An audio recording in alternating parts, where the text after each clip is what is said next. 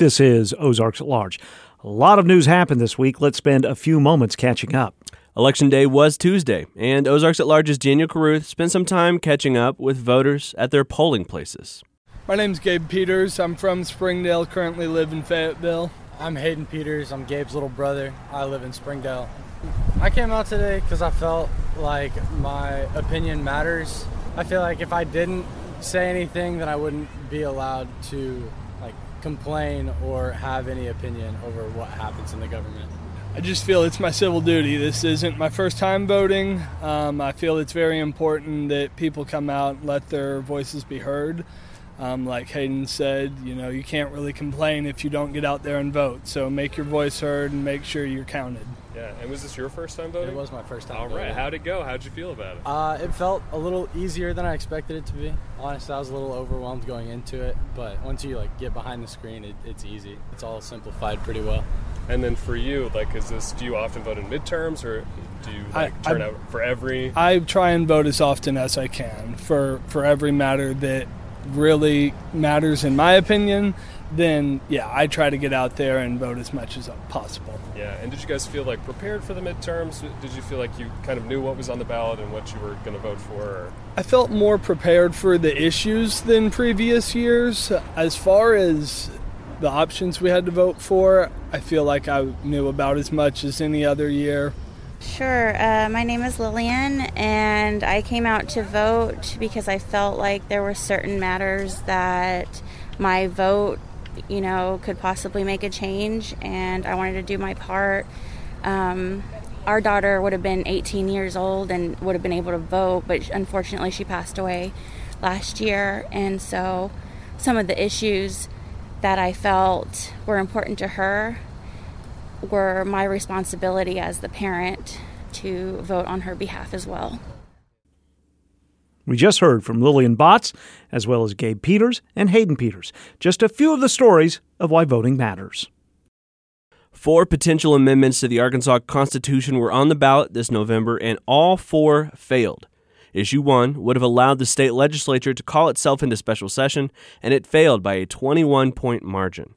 Issue 2 would have raised the threshold for future ballot measures to pass to a 60% margin instead of the current 50% margin. The votes failed 59-41. Issue 3 was to create a religious freedom amendment for the state constitution. This one failed by just under 8,000 votes across the state.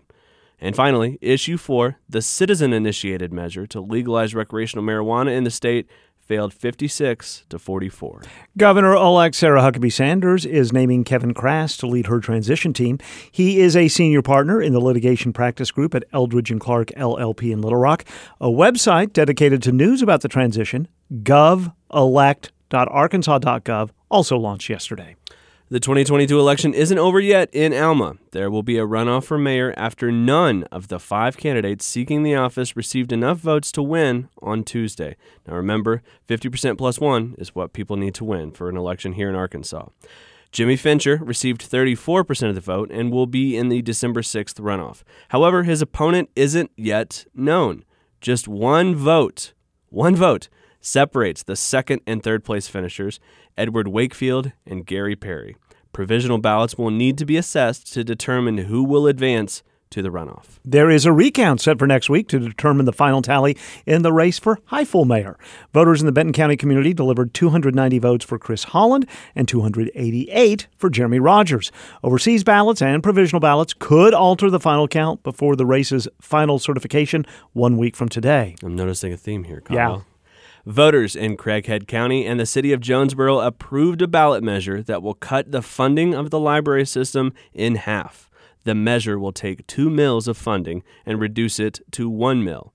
Ira Stevens, with Citizens Taxed Enough, is pleased with the decision.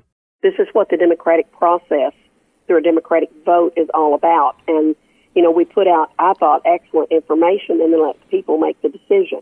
I can't say I'm feeling good. I feel if nothing else, a little bit vindicated that the information that we put out, I think, got out to people, and that's what we were wanting to happen. Executive Director of the Craighead County Jonesboro Public Library, Vanessa Adams, believes a year-long controversial issue about certain books in the library is what led to the decision. I really think that there was just so so much negative publicity, and I think it was just easier to believe it than to try to understand the ballot measure. I really do. I just think that people didn't want to try to figure it out. They just believed what they heard, and it was a lot of very negative campaigning. Adams says she will meet with the library board to see what will happen next.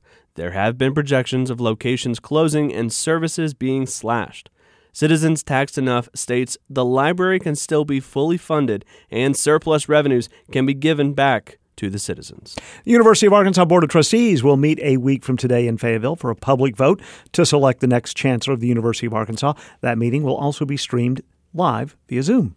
Governor Asa Hutchinson's last budget before he leaves office includes $550 million in new education funding, more than $13 million directed towards new spending for foster care needs, and $40 million for the new state government employees' pay plan. The budget also includes a $255 million surplus for fiscal year 2024 and a $300 million surplus for fiscal year 25. The board of the Arkansas Center for Health Improvement is strongly urging Arkansans to get vaccinated for flu before Thanksgiving. In a statement calling the flu season in Arkansas early and aggressive, the ACI board warned not getting vaccinated before the holiday could exacerbate an already accelerated flu season. The U.S. Marshals Museum in Fort Smith is taking another step toward being completely open. The museum's gift store, The Outpost, is now open to the public. A press release this week indicates the new store will be open Monday through Friday from 10:30 to 1:30 and by appointment. And the John Brown University women's soccer team, again bringing the Sooner Athletic Conference Championship trophy back to Siloam Springs.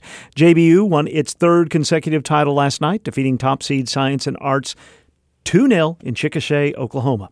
JBU will find out its opponent for the first round of the NAIA National Championship Tournament Monday morning.